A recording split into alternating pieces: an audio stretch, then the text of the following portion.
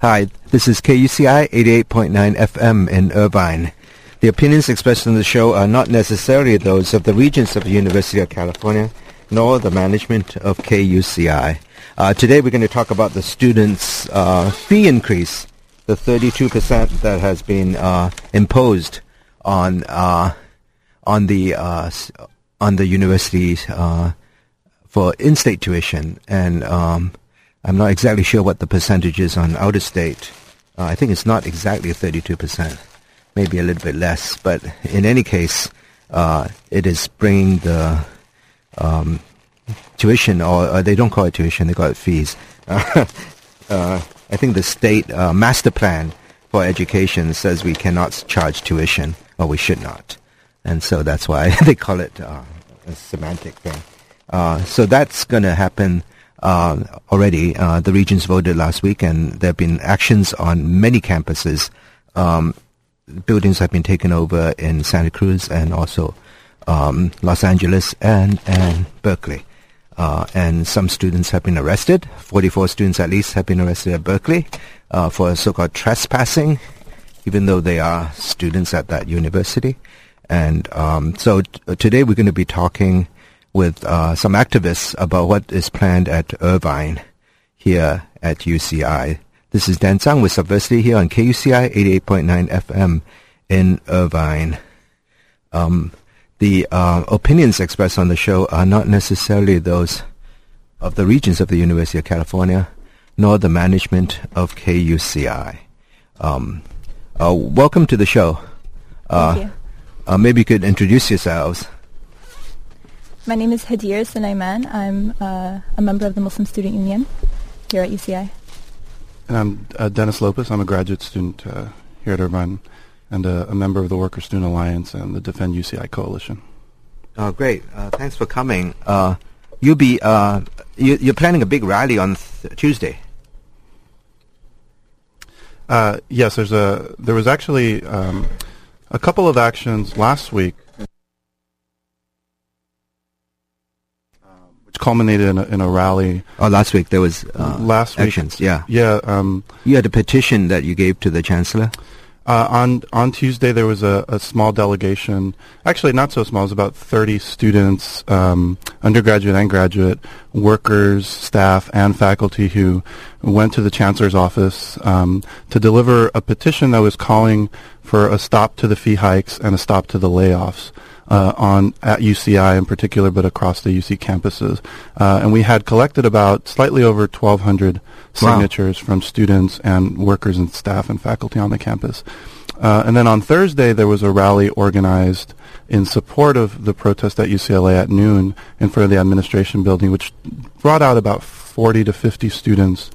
And there was, picketing and chanting and a speak out and a march around Ring Road. Unfortunately, as we know, the fee hikes passed, so students on the campus here at UCI have organized an action for tomorrow, Tuesday at noon from 12 to 2 p.m. This is a longer, right? I mean, usually it's an hour. What is planned, do you think? It's going to be a mixture of getting students' voices out there. There's going to be a rally in front of the administration building. People are going to be sharing their reflections, their ideas on what's going on, and just a march on campus.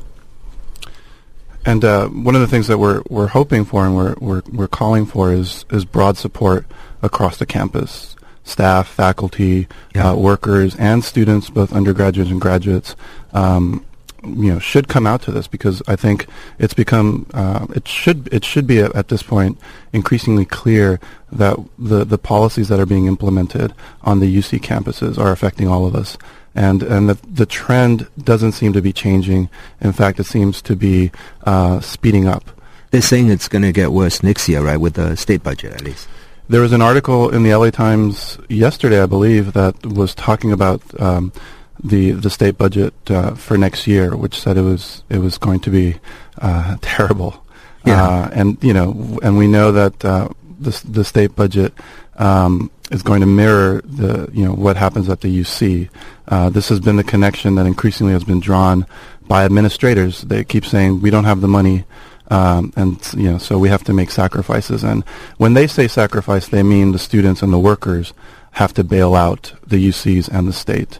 And that's exactly what they've been implementing with this, with the 9.3% increase for this fall, and now a 32% increase for next fall. And what we need instead is to put pressure on the top instead of taking from the bottom. And so that would be one of our goals through this rally. What's great about this rally is that it's a mixture of students. It's not just one group that's putting it on, and what we really want is a united front of students being involved. There are a lot of, on your Facebook page, there's a lot of student groups that have endorsed this, or co-sponsoring this, right? Right, and so we're hoping that all students, workers, faculty, everyone can come together for this cause. How many people have been laid off at Irvine? Do you know that?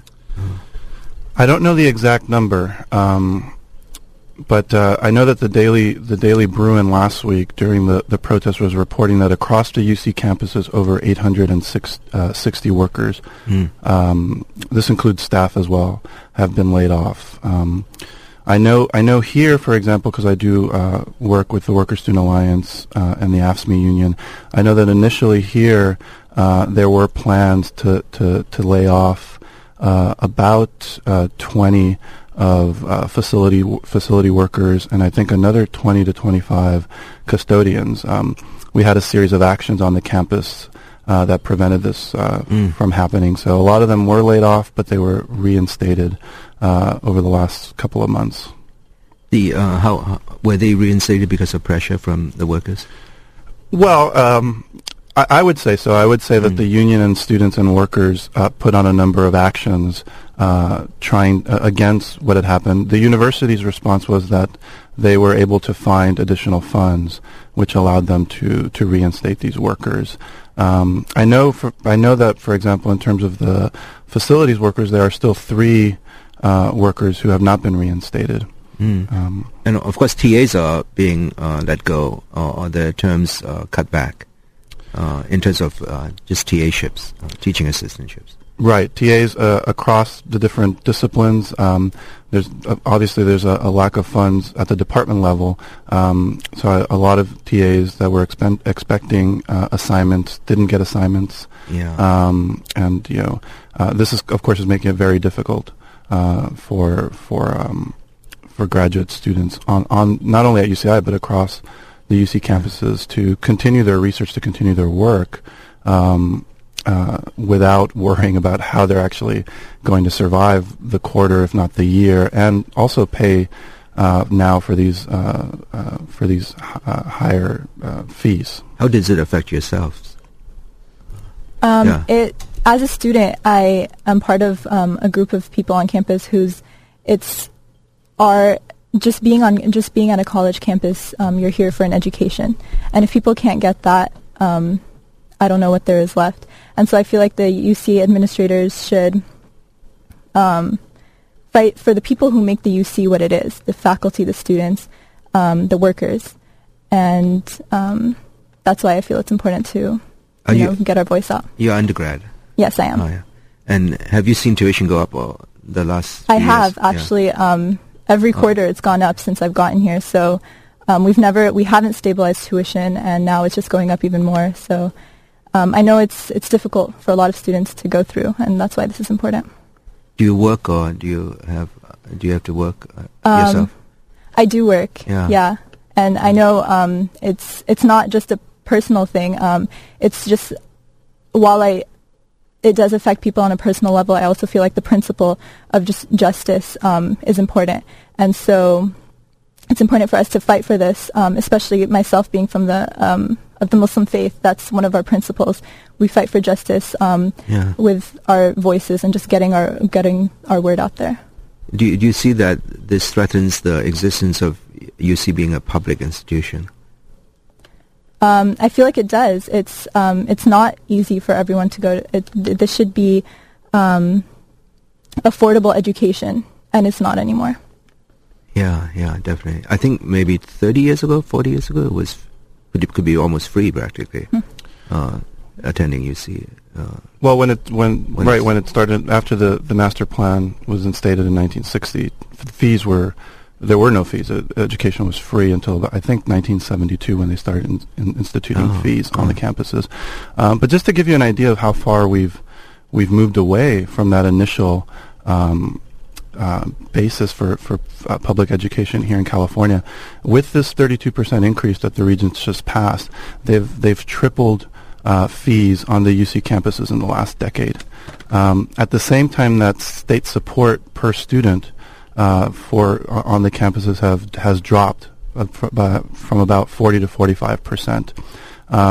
So the state now, or last year from 2007 to 2008, actually only provided a little over $9,500 per student in terms of funding for the UCs, which is, of course, a little over 50% of what it actually costs. At that point, what it actually costs to attend. And I think we need to put this in a larger context, because I think UDOF, the Regents, top administrators keep raising the issue that we're in a crisis and we don't have money and that we're being cut, and that thus those of us at the bottom have to sacrifice.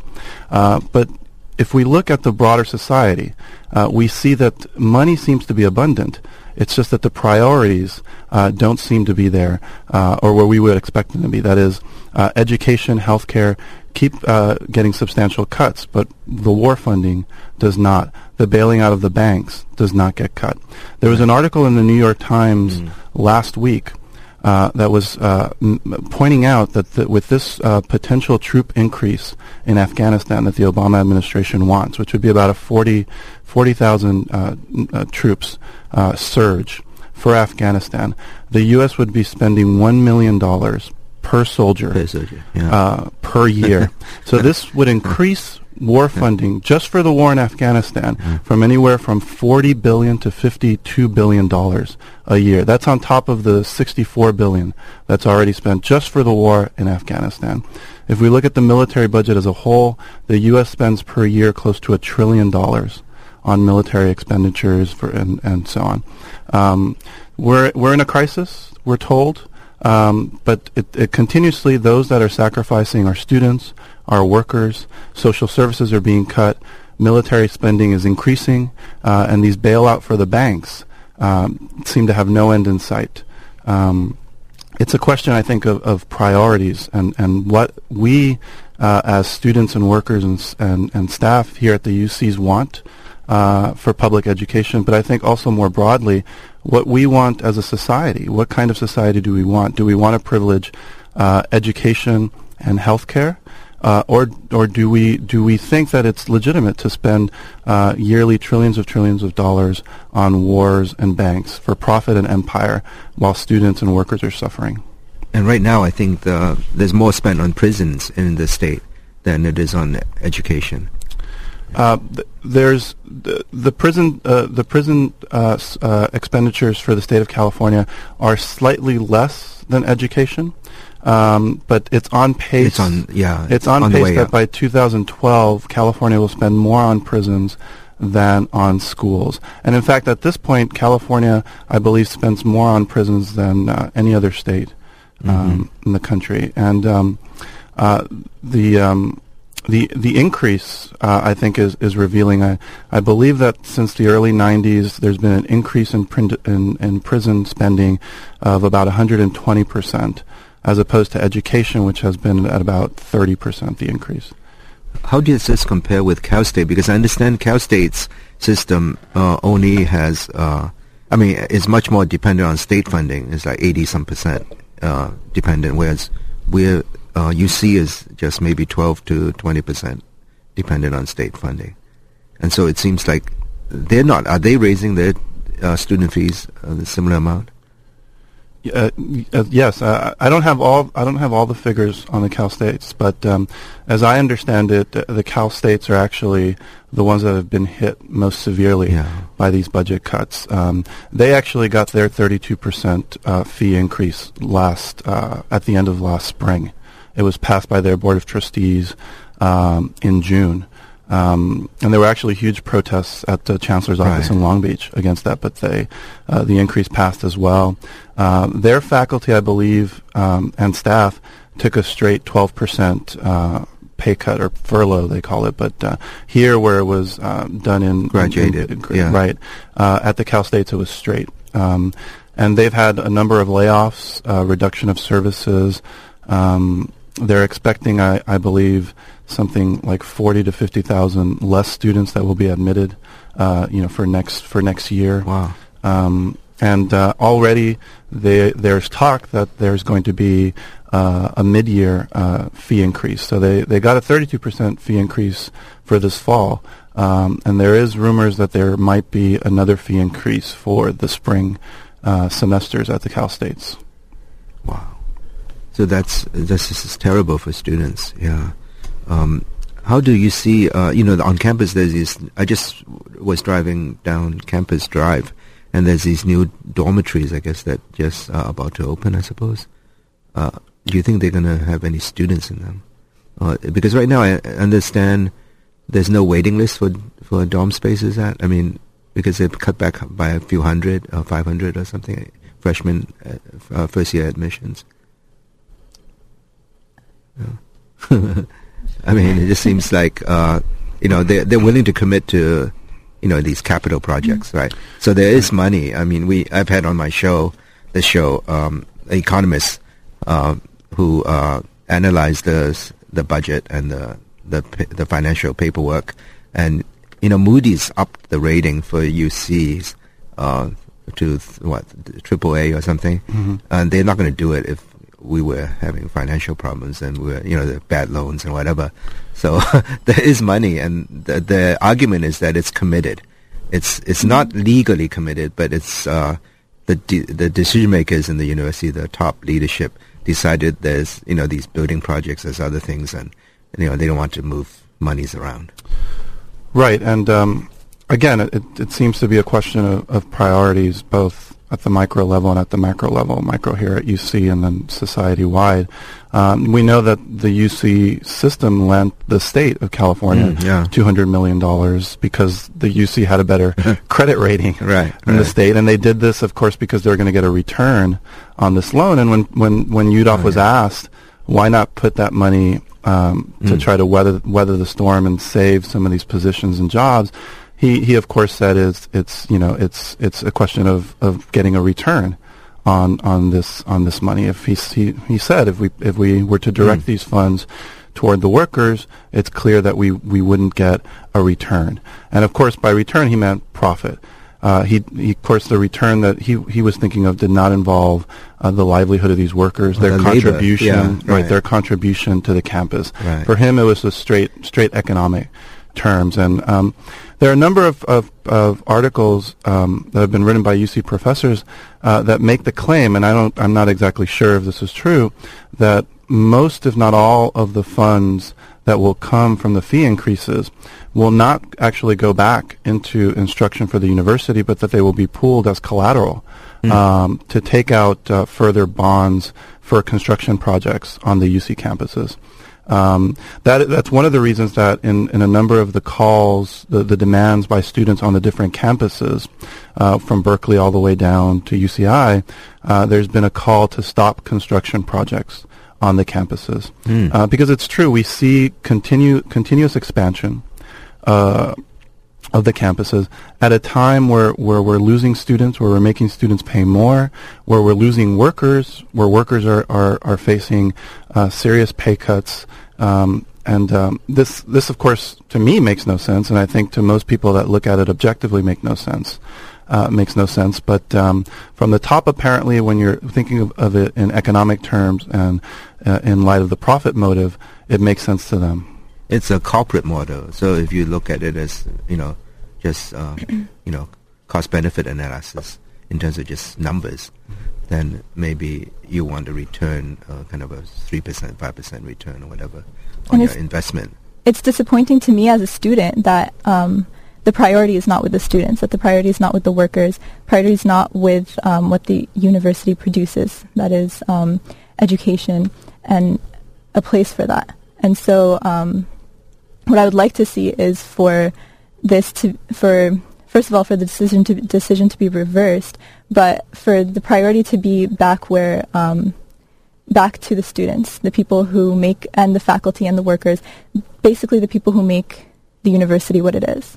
Do you think that have you seen these proposals from, I think, some faculty at UC San Diego to make certain UCs just teaching institutions and not research institutions?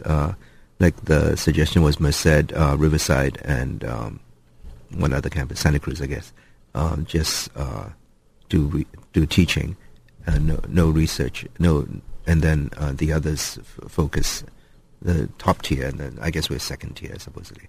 But of course, you notice that it's kind of there's some kind of people of color kind of significance to those kind of divisions. Yeah, UW, I think, rejected it supposedly, and it was also mentioned in the New York Times article, I think, or op-ed, either editorial or article, saying that these were not under serious consideration or something, whatever. Right, and something similar is happening at the Cal States as well, where some of the schools that are being targeted for some of the heavier cuts, Cal State Dominguez Hills, for example, which is primarily serves the African American and Latino populations around that community, is being targeted for more substantial cuts. I know there's a plan at San Diego State to admit students more students from out of state, less students from around the surrounding neighborhoods, and the surrounding neighborhoods, of course, are primarily Latino and African American. So there is a question here of race and racism, which of course is always at the heart, I think, of these decisions, given the nature of our society and of these cuts. And it should be no secret that these kinds of drastic cuts always affect communities of color more deeply. That these are the students that already, since the scaling back of affirmative action in the 90s, have found it difficult to make it into the UCs, and for a number of reasons, and that now with these tuition increases are going to find it even more difficult. Yet,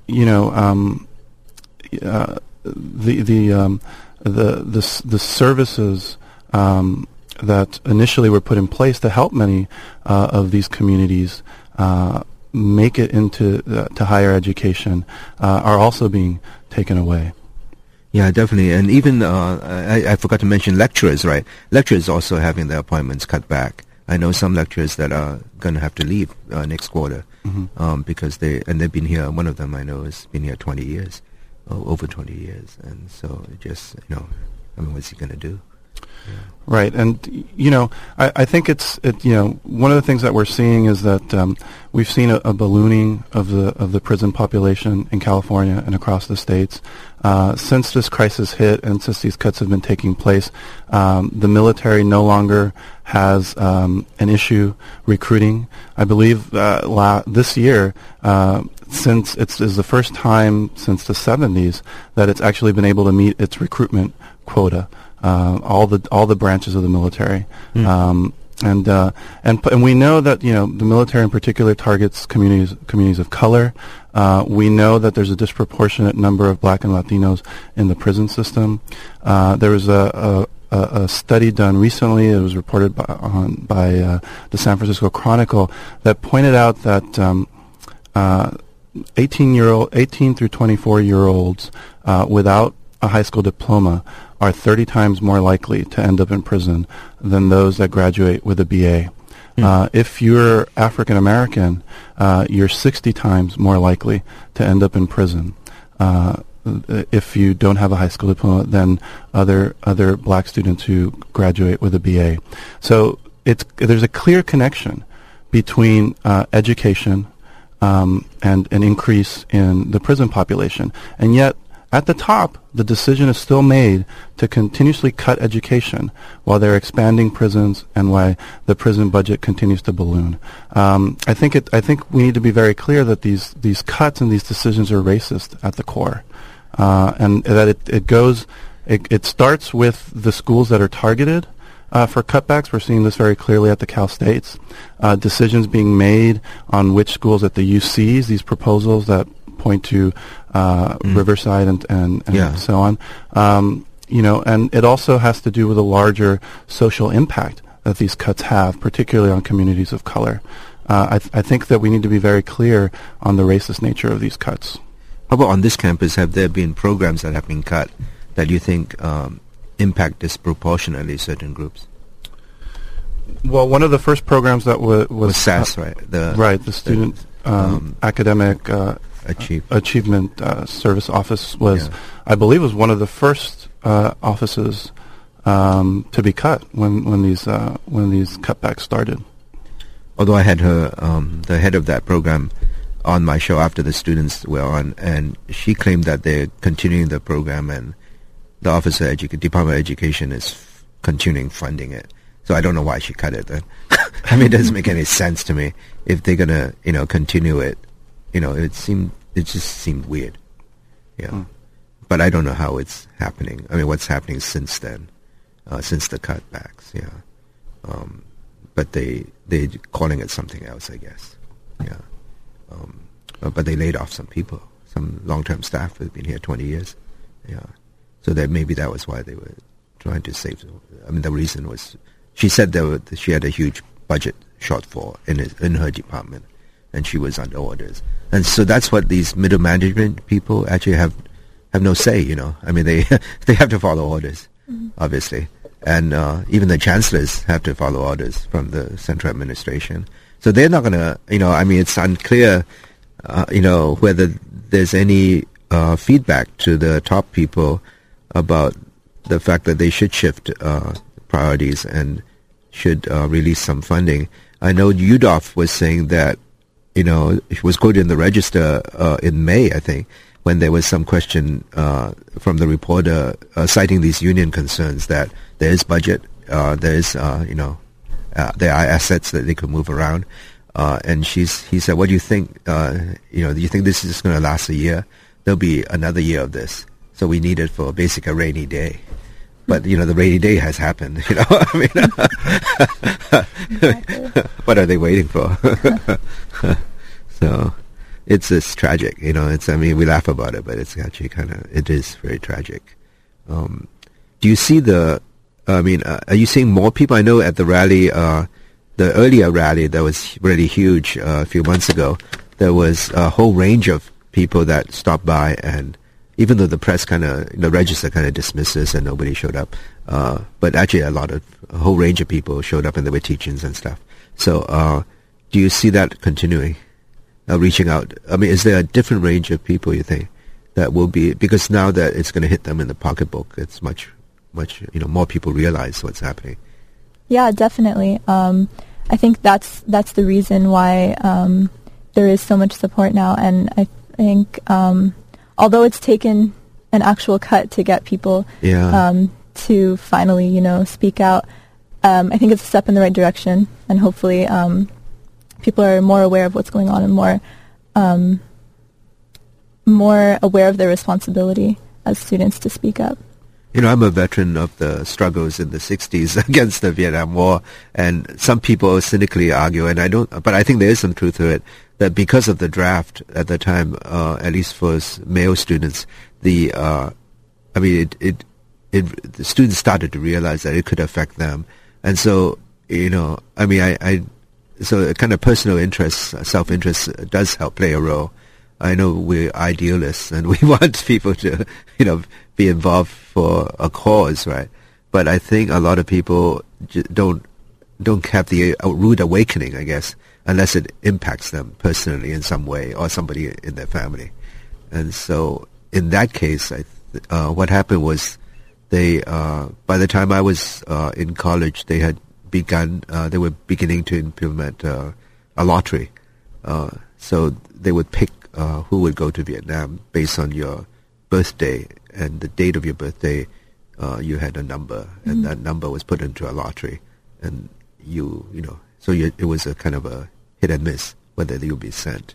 And so a lot of people would listen to the that night, it was Sunday night, where they picked the lottery every year. And so it became, and then other people said, well, it's, the reason they implemented a lottery was because it was people who had college deferments, they could get out of going to the war, at least for the duration of the year, probably. And they would have to go eventually. But people thought that was discriminatory because, you could afford to go to college, then you could get away and not going. But because of the resistance, but because of the draft, I think the people resisted much more. And, of course, TV played a role, showing the impact of the deaths over there and the killings and the massacres and the torture and stuff. And so it turned eventually not just the students but the wider community against the war. I guess do you feel besieged in, what do you think we can do, or students can do against these? It just seems it's going to go up next year again, unless, there's some resistance. There is resistance, and I'm hoping it's increasing now. One thing is that there always has been, but I guess it's in increasing numbers. But I think that's one thing that we can do and that everyone has the ability to do, to speak out, to make their voices heard, to make their opinion known. Yeah, I think we're seeing a slow but increasing move on the part of more and more individuals to want to get involved and to want to participate, because it's becoming very clear what's happening and what we're facing, and that standing on the sidelines just isn't going to protect you anymore, right? That there's Howard Zinn's sort of famous phrase that you can't be neutral on a moving train. This train seems out of control, and I think more and more people are realizing that we need to do something. And I think the number of activities that we're seeing on the different campuses shows a heightened awareness and a heightened militancy on the part of students and of workers. I think it's important to realize that workers and students on the UC campuses and beyond the walls of the university share a commonality, a basis for organizing and for resistance, and that we on the campus and beyond the campus need to foster this as a way to build a broader social movement that's going to put things like education at the forefront. That's going to privilege the livelihoods and the needs of working families, right, as opposed to empire and to profit. And I think it is at some point going to take something broader, a wider movement, like we saw in the 60s. And the periods are very similar.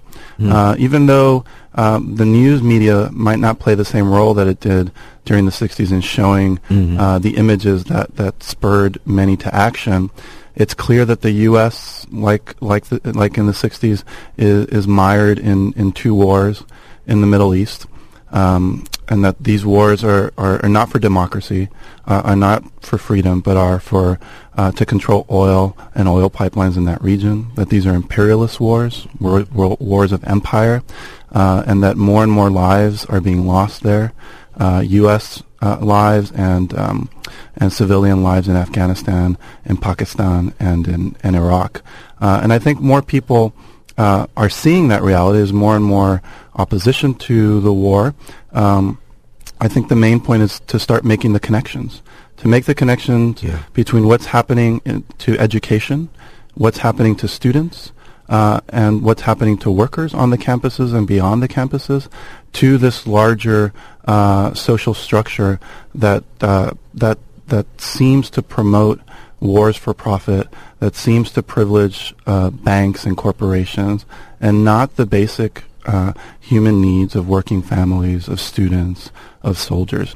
And I think slowly but surely more and more people are coming to that realization, and we're seeing increasing resistance.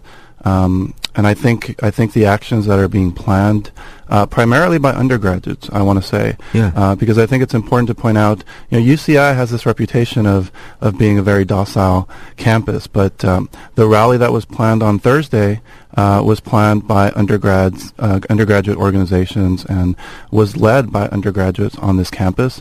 The rally being planned tomorrow from 12 to 2 is being mostly planned, organized, and led by the undergraduates. And I think this growing motivation and consciousness is spreading from among the undergraduates, and now what we need to do, I think, is make broader connections and build a basis for a broader movement.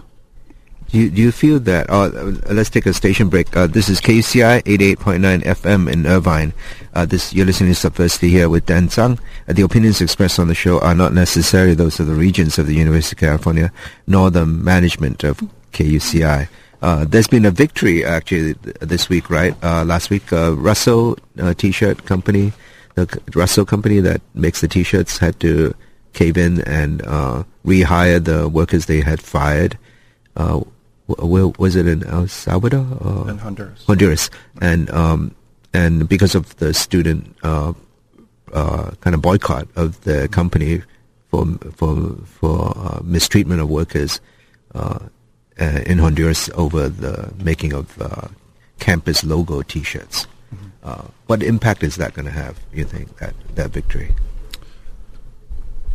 Well, it's important to note that this was a national. Yeah. It was international, obviously, but it was on the campuses here in the United States. It was a national campaign, which included the UC system, and that it included organizing across the country from different campuses among different students.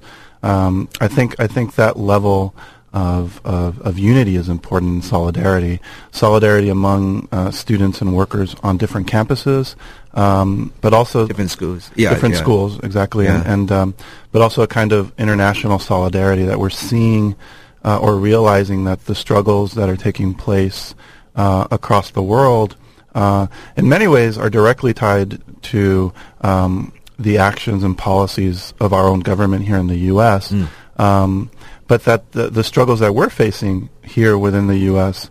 are an outcome of those same policies, and that in many ways the challenges we face are the challenges that working people internationally face. And I think one lesson that I draw from that is this growing sense of internationalism and solidarity is something that we need to continue to build and foster, which is very difficult to maintain. But which is, I think, a necessity in terms of creating a movement for change, like the one I think we need, that includes the struggle against the cuts to education and other social services. Did UCI bookstore stop carrying the T-shirts before? Do you know? I don't know when they stopped. I know that the UC campuses were one of the first to agree to stop selling Russell products unless they changed their policy. I'm not exactly sure when that happened. I do know it did happen last spring. Sorry. Another thing I wanted to add is that we're on a college campus, we're on a university campus, and if we're not going to have these discussions here, if we're not going to be active in fighting for what we believe in here, where are we going to do that? I think that's one thing that's proven throughout the years, that it's university students, it's college students who begin this kind of activism and stand up for what they believe in. And so it's encouraging to see that that's happening more and more on college campuses. I mean, do you see? Are you a member of any organization on campus? I'm a member of the Muslim Student Union. Yeah, because I know there's some controversy over speakers coming in and whether they could be videotaped or not, or outside lectures coming in, and whether the university seems to be veering towards the policy back in 2007 that anybody can tape anything of any outside group. Is that your impression of what the policy is? Do you know? Sorry, I'm not understanding. Because the question is whether, if an outside speaker comes in, can somebody tape them? Oh, right. If a student group sponsor, a campus group sponsor, any group sponsors it. So it has happened. There was some controversy. Yeah, because some, anti, groups wanted to tape people they didn't like. And then there was signs saying no taping, but they went ahead and taped it anyway. And they did it anyway. Yeah. So the university was quoted in the Daily Pilot as saying they're moving towards a policy of no restrictions on taping. And I just heard from the communications office. I just queried them, and which is the PR office, and they said that as long as there's no the person who came on campus did not sign a contract that said no taping. Right. But because it's a public university, they think that anybody, giving a public speech should expect it to be public and shouldn't restrict it, basically. Yeah. I feel like everyone's entitled to freedom of speech, especially on this campus, and especially students. We, as students, we should be able to, share our opinions and openly, not be afraid of who's gonna come after us or anything like that. Yeah, you would think people would want what's said to be distributed, because if you came in to speak and you're speaking to 20 people, you would be better probably that you got taped and put on YouTube or something, maybe. Unless you're embarrassed to have somebody hear what you said. A lot of times the talks are actually recorded by the people organizing the event and later put on YouTube. Oh, yeah. So I guess it covers so it's not a ground. problem. Yeah. I wonder if that applies to lectures by professors at the university policy, because then they could just put you online and you could be dead and they could just play your talks and you could they could make money off your talks, I guess, the university. Sell your courses, but I think it's all free right now, right? Because I know MIT and somebody is, they're thinking that, that's one of the future of the UC thing is they're talking about e-courses, right? So you don't have to, and, the pros and cons, I guess, of that, yeah. Are they making it a commercial thing? Are they going to sell it to people not at the UC and make money off it? Without the consent of the faculty, probably. They'll just take the content and put it up. Yeah, and then so you don't have to be here. You could be, emeritus. You could be dead or something, and they could still be playing your talks. But so there are a lot of implications. How do you see? Do you see any involvement in this future of UC commission that they're talking about, or they've set up? Is there any way student input can be brought in? I know the student regent. I think Jesse is supposed to be on it. Jesse Chang. Yeah, they were actually here on campus, the commission, I believe 2 or 3 weeks ago. Unfortunately, I wasn't able to attend I missed it. that meeting, but the impression that I got from most of the reports of faculty that attended was that the commission was actually very, very hostile to the suggestions coming from the audience, at least here at UCI. We're very hostile to the suggestions for alternatives being proposed by faculty and staff from the audience. And their position seemed to be that, that we, meaning the students and the workers and the faculty, needed to be realistic about what was happening in the direction that the UC as an educational institution needed to take. Which is the direction that the regions seem to be moving in, and President Yudof seems to be moving in. So in terms of input, it seems like it's not getting through to this commission that the approach that they're planning to take and that they are already taking is not in the best interest of the students and faculty on this campus. And that, in fact, many of the faculty and students and workers are opposed to this trend toward so-called privatization, higher fees, and so on. But the commission seems not to be as open as one would hope to listening to alternatives, listening to the criticisms coming from faculty and students.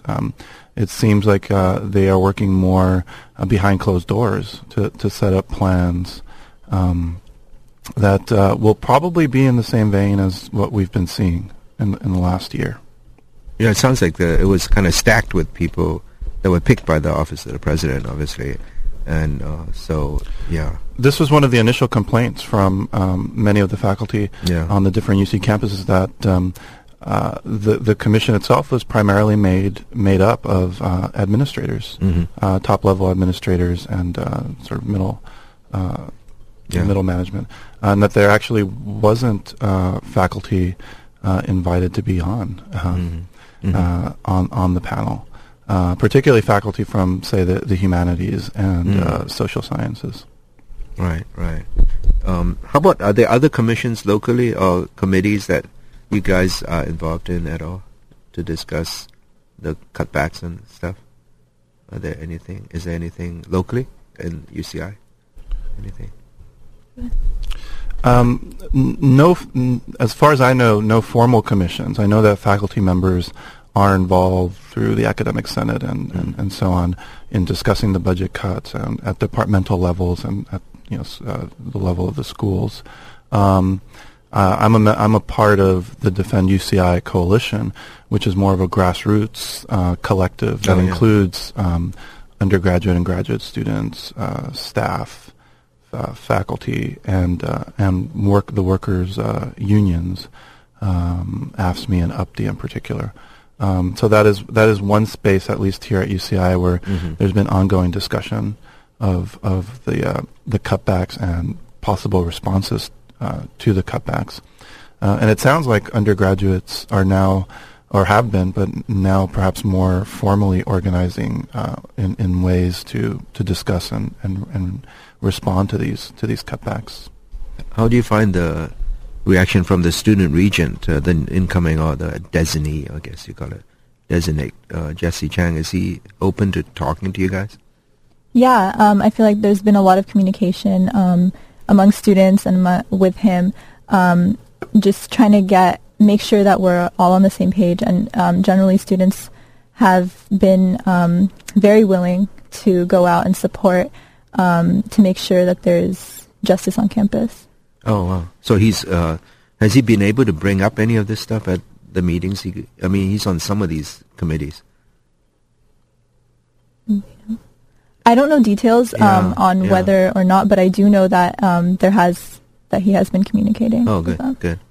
And I believe he was the only one that actually voted against the 32% increase.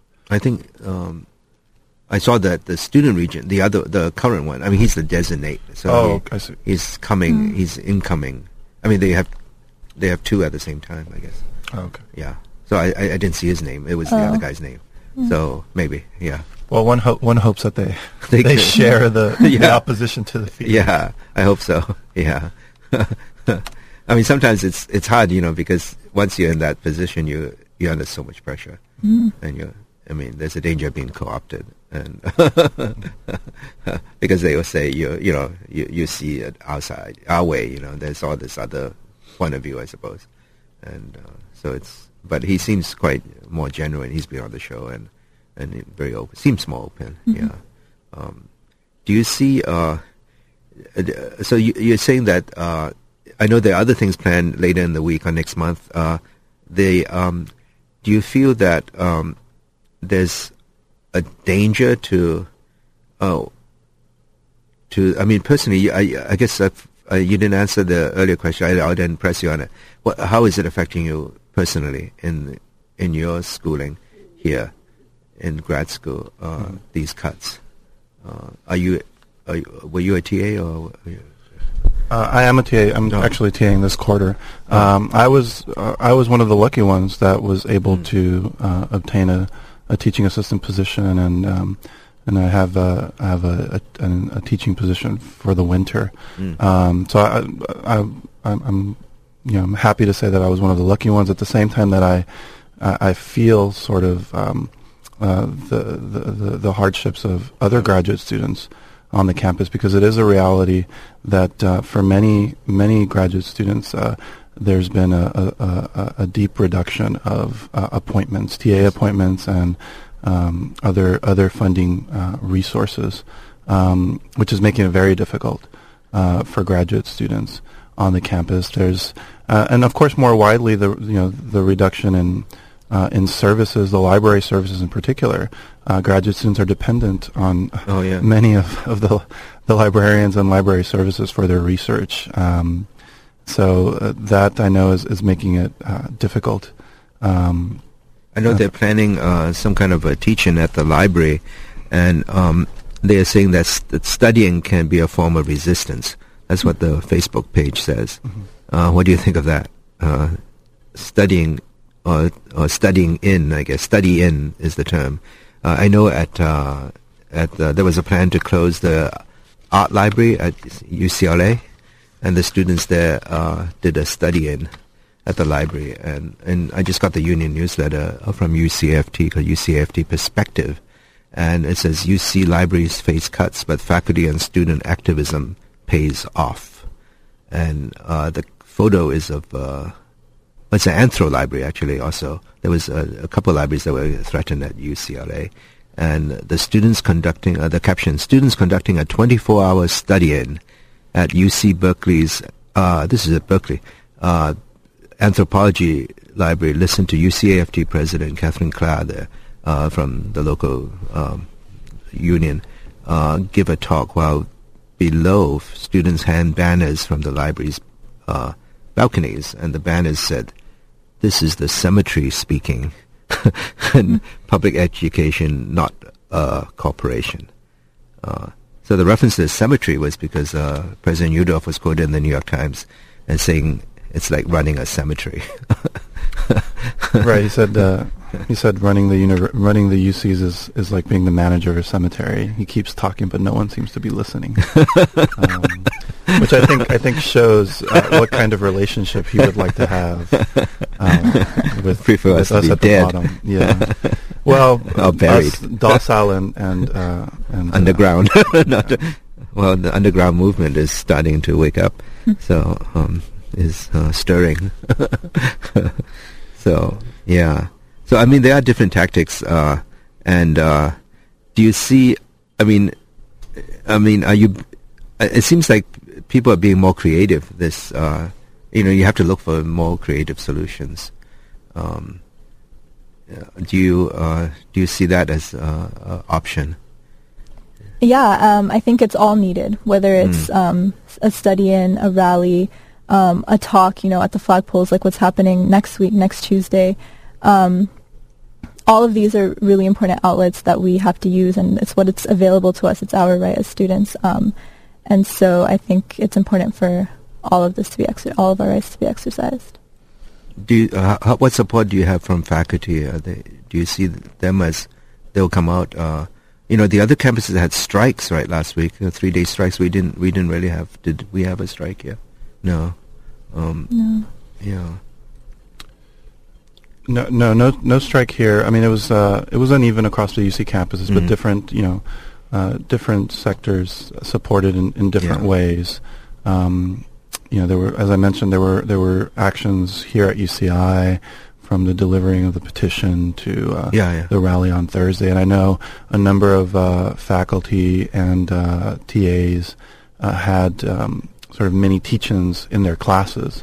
So with the rather than striking, which I believe is an important option to make use of, the other important option is using what's happening as a teachable moment, right? Sure. So using it as a moment to spread information and hopefully to build further participation among undergraduates. So I know a number of faculty across the schools here at UCI did that, where they had teach-ins and started their classes last week with a discussion of the budget cuts, a discussion of the fee hikes, and a discussion of what impact that would have. And I think that is another important strategy that provides a space for students to voice their concerns, to voice their questions, and hopefully to get to start to get answers that will hopefully motivate them to search for more answers and hopefully get them more involved as well. The question, how they're treated. It seems to me the parents is a kind of parents of the students are kind of a invisible thing here now. I was thinking of that because I was reading the Chinese newspapers that came out on Thursday, even before the final vote, but the headlines were all about the fee increase because they knew it was going to happen. And the covers of some of the papers had the rally, photos from the rally from the protests at UCLA, and on the left it had pictures of the police pointing their weapons at the students. I mean, they were actually going to shoot them. And so I suppose those were stun guns, I suppose. I don't think they were going to use bullets. I hope not. But, this Chinese paper actually had all these students, the bigger picture with the students, and then the smaller picture with the police pointing the weapons right at the students. And they look like, they don't like rubber bullets. Rubber bullets would be bigger, I think. But these were like, they look like stun guns. Mm-hmm. But I'd never seen that before. Recently, you think of Tiananmen and other, where they actually employed military to shoot. So I think this would really happen. I think if I was a parent of a student going to UC that's, the fees are going up a third, and you see the police there shooting, there are two reactions. One, it could be, all these troublemakers, but the other one, it could be, what's the state doing? Why are they trying to shoot our kids, So that would start, maybe some donor who's giving a lot of money to the UC will start questioning this.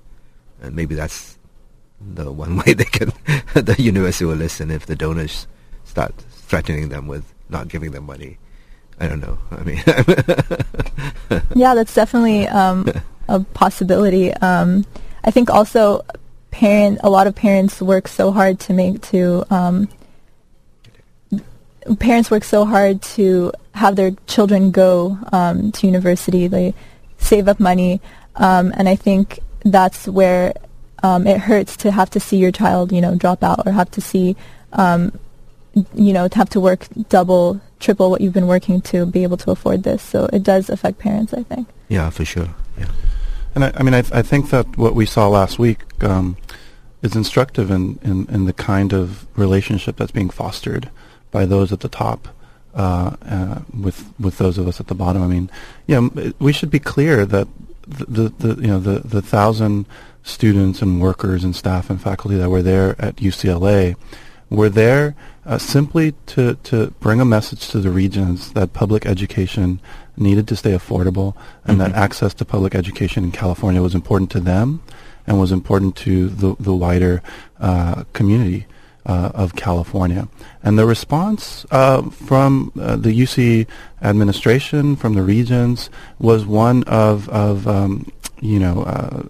lining the police, of the police using batons, using taser guns against the students, who were simply trying to make it into a meeting that should be public from the start, that was being held on a public campus, students trying to enter a public building, and the response was one of brutality and aggression against these students and workers. And I think it should be clear. That the talk about freedom of expression, of sharing ideas on the campus, is only allowed by those in power until it starts to threaten their power. And I think we got a very clear lesson of that on Thursday and the previous days as well. And I don't know if many have had the opportunity to read the editorial in the New University for this week, but who sort of calls into question the actions of the students. And I think we need to be very clear that the anger and the militancy of the student protesters was appropriate. That what is happening on our campuses and beyond our campus walls is unacceptable. That these cuts, an unemployment rate in California that's at 12%, if not higher, these wars in the Middle East, that these are all a kind of violence against us. That these are direct attacks, and that we should understand them as a violence from the state and from those in power against us. And that anger and militancy and organized resistance to these is an important tool that we need to continue to use. And I think that the blaming of the students and workers as troublemakers or there to cause to stir trouble is a ridiculous allegation. That the trouble is being caused by the decisions that are being made by our regents, by our top level administrators, and beyond the university walls by those in power in the federal and state governments. That it's clear that they don't share the same priorities and the same interests as those of us at the bottom, and that every action that we can take is a necessary action, and we need to continue to be mobilized and to resist these attacks. The rally is going to be a peaceful rally. I know on the Facebook page you made a point, or whoever made a point put it up about that. It is planned to be a peaceful rally, and it is planned to have direction. We're not just students going out there because we are angry. We're students who have direction. We have a purpose, and our purpose is to bring justice and to make sure that we are heard, and that priority is back with the students, with the workers, with the campus. And so that's the goal of the rally. The goal is not to, just make noise. The goal, it's purposeful and it's direction driven. And the actions at UCLA were meant to be peaceful as well, but the response was one of having a number of police agencies there, some of them in riot gear, before the students and the workers even got there. And these protests are always peaceful until students and workers get attacked by the cops. I mean, the response, the anger on the part of the students was a response to the violence on the part of the police agencies there, and the way that they were treated and by the police and by the regents. I mean, this is a public meeting where decisions are going to be made that is going to affect the UC system as a whole. And from the beginning, students and workers were barred from entering. If not symbolically by the presence of so much police, but also in concrete ways by the barricades and the riot police, and as you mentioned, the taser guns and the rubber bullet guns. That was really shocking to me to see that. Well, thank you very much. Yeah. Just a clarification, we were talking about the student regent. Because he's designated, he's not allowed to vote. So just that's right. Yeah, he will vote next year, hopefully. Yeah. Thank you very much, Hadieh and Dennis, for being on the show. And good luck tomorrow. Thank you. Thank you. This is Dan Zhang signing off for this edition of Subversity on KUCI 88.9 FM in Irvine.